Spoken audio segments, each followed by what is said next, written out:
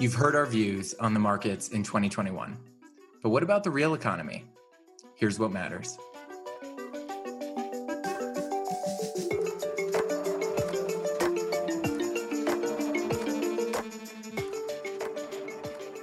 Live from our respective coronavirus social distancing outposts, I'm Lauren Goodwin. And I'm Robert Sarin Betts. And this is Market Matters from New York Life Investments. In this podcast, we, the strategists at New York Life Investments, will share insights from the multi-asset solutions team, what we think matters as we manage investment solutions. That includes Mainstay's diversified portfolio series, including the Income Builder Fund, as well as individual solutions for our partners. By sharing perspectives and engaging with you, our listeners, we can all become better investors. Welcome, everybody. It is the week of December 7th, 2020. And today we're going to ask one big question.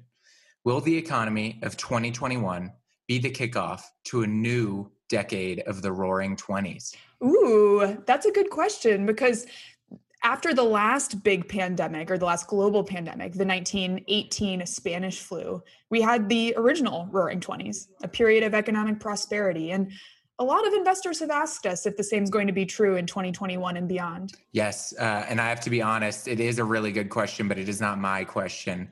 This actually came in from one of our listeners, so thank you all for submitting your questions. Yes, love to see it. All right.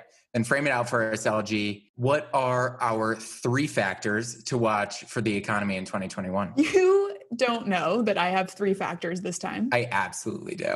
You do. Okay, well, we'll start with the overall answer to your first question. Will the 2020s be a new Roaring 20s decade like the 1920s were? We're not so sure. While we're constructive about the economy and market improvements we're going to see next year, we acknowledge that there are risks embedded in any prognostication of what a new normal might look like. There's just so many unknowns. High valuations could mean that we see lower returns over the next decade, and higher volatility of those returns than even amidst strong economic growth. It's just a mixed bag. The passing of the pandemic will raise questions about the future of policy support too, which reduces conviction about investors' path forward. Right. So I just counted 3 things. So there are 3 areas where we're cautioning investors from expecting a complete departure from the last decade in the next decade. In other words, it's going to be a good, but not roaring 2020s. I knew it. 3 things. Okay, I need to get a life or something with respect to these 3 things, but here they are. 1, the path of interest rates. 2, the default cycle. And 3, the US dollar. These are really important components of the economy in the 2020s. Which one do you want to cover? I couldn't agree more that those are important. And I will cover the default cycle to start. I like that one a lot, and I've worked on it a lot with our partners. And the gist of it is this: it's the improving economic growth expectations should benefit credit markets. So corporate bonds that have a higher likelihood of defaulting, like high yield bonds or bank loans.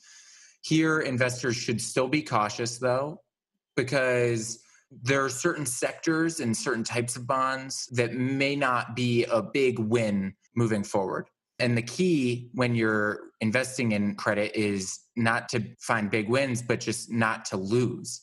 And so many companies face losing conditions in the coming months. The risk of default is high.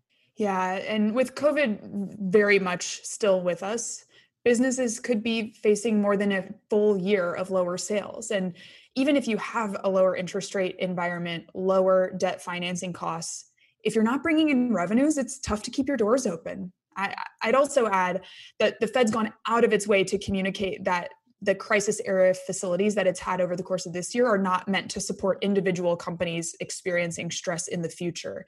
So the high yield market still faces meaningful risks. Right. And so in the end, defaults are likely to continue. So investors should be implementing careful credit analysis when they're investing in these spaces. I like that. It's like a mid-episode portfolio pause. Yeah, exactly. So do you want to cover the second topic then? That's about the path of interest rates? Yeah, sure. So as expectations for economic growth move higher, bond yields are likely to follow suit. The question for investors then is, to what extent? With the Fed still active in the short end of the curve, we expect that we'll see a little bit of steepening as the long end of the curve moves higher.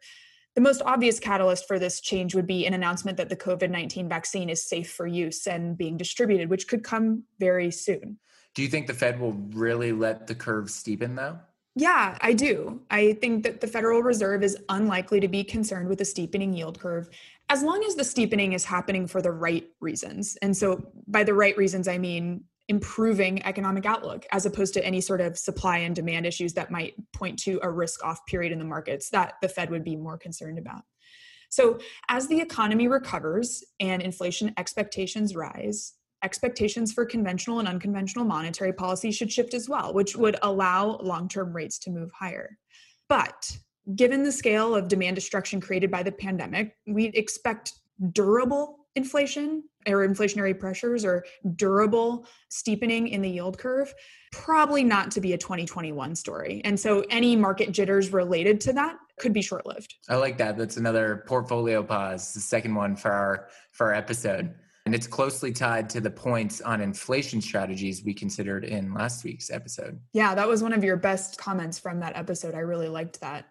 And that leaves us with just one more issue to cover for the economy for 2021, a hot topic among listeners and clients lately, the US dollar. Yeah, the dollar is broadly weakened compared to other currencies this year. And that was after some significant strength at the start of the pandemic.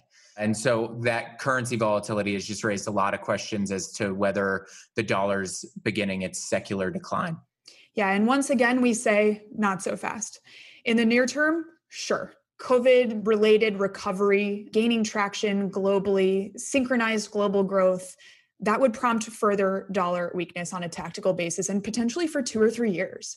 But if we think on a secular horizon, we're not so sure we see a sustained period of dollar weakness.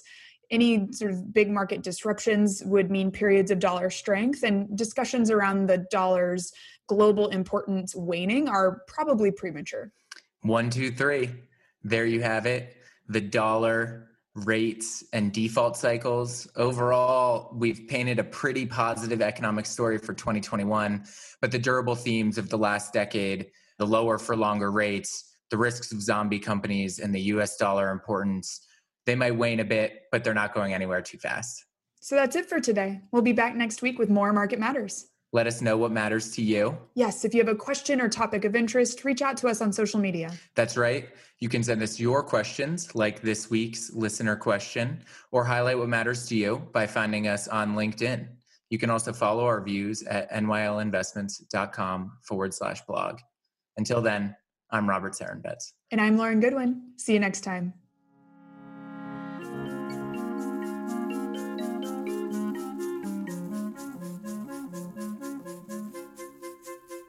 Our podcast is produced by Milo Benamont, and our music was composed by the fabulous Zach Young. I'll now read our disclosures from compliance. For more information about Mainstay Funds, call 1-800-624-6782 for a prospectus or summary prospectus. Investors are asked to consider the investment objectives, risks, and charges and expenses of the investment carefully before investing. The prospectus or summary prospectus contains this and other information about the investment company. Please read the prospectus or summary prospectus carefully before investing. There's no assurance that the investment objectives will be met. Past performance is no guarantee of future results, which will vary. All investments are subject to market risk and will fluctuate in value. This material represents an assessment of the market environment as of a specific date. It is subject to change and is not intended to be a forecast of future events or a guarantee of future results. This information should not be relied upon by the reader as research or investment advice regarding the funds or any issuer or security in particular. The strategies discussed are strictly for illustrative and educational purposes and are not a recommendation, offer, or solicitation to buy or sell any securities or to adopt any investment strategy. There is no guarantee that any strategies discussed will be effective. This material contains general information only and does not take into account an individual's financial circumstances. This information should not be relied upon as a primary basis for an investment decision. Rather, an assessment should be made as to whether the information is appropriate in individual circumstances, and consideration should be given to talking to a financial advisor before making an investment decision. New York Life Investments is a service mark and name under which New York Life Investment Management, LLC does business. New York Life Investments is an indirect subsidiary of New York Life Insurance Company, New York, 10010, and provides investment advisory services and products. New York Life Distributors, LLC is located at 30 Hudson Street, Jersey City, New Jersey, 07302. New York Life Distributors, LLC is a member of FINRA SIPC.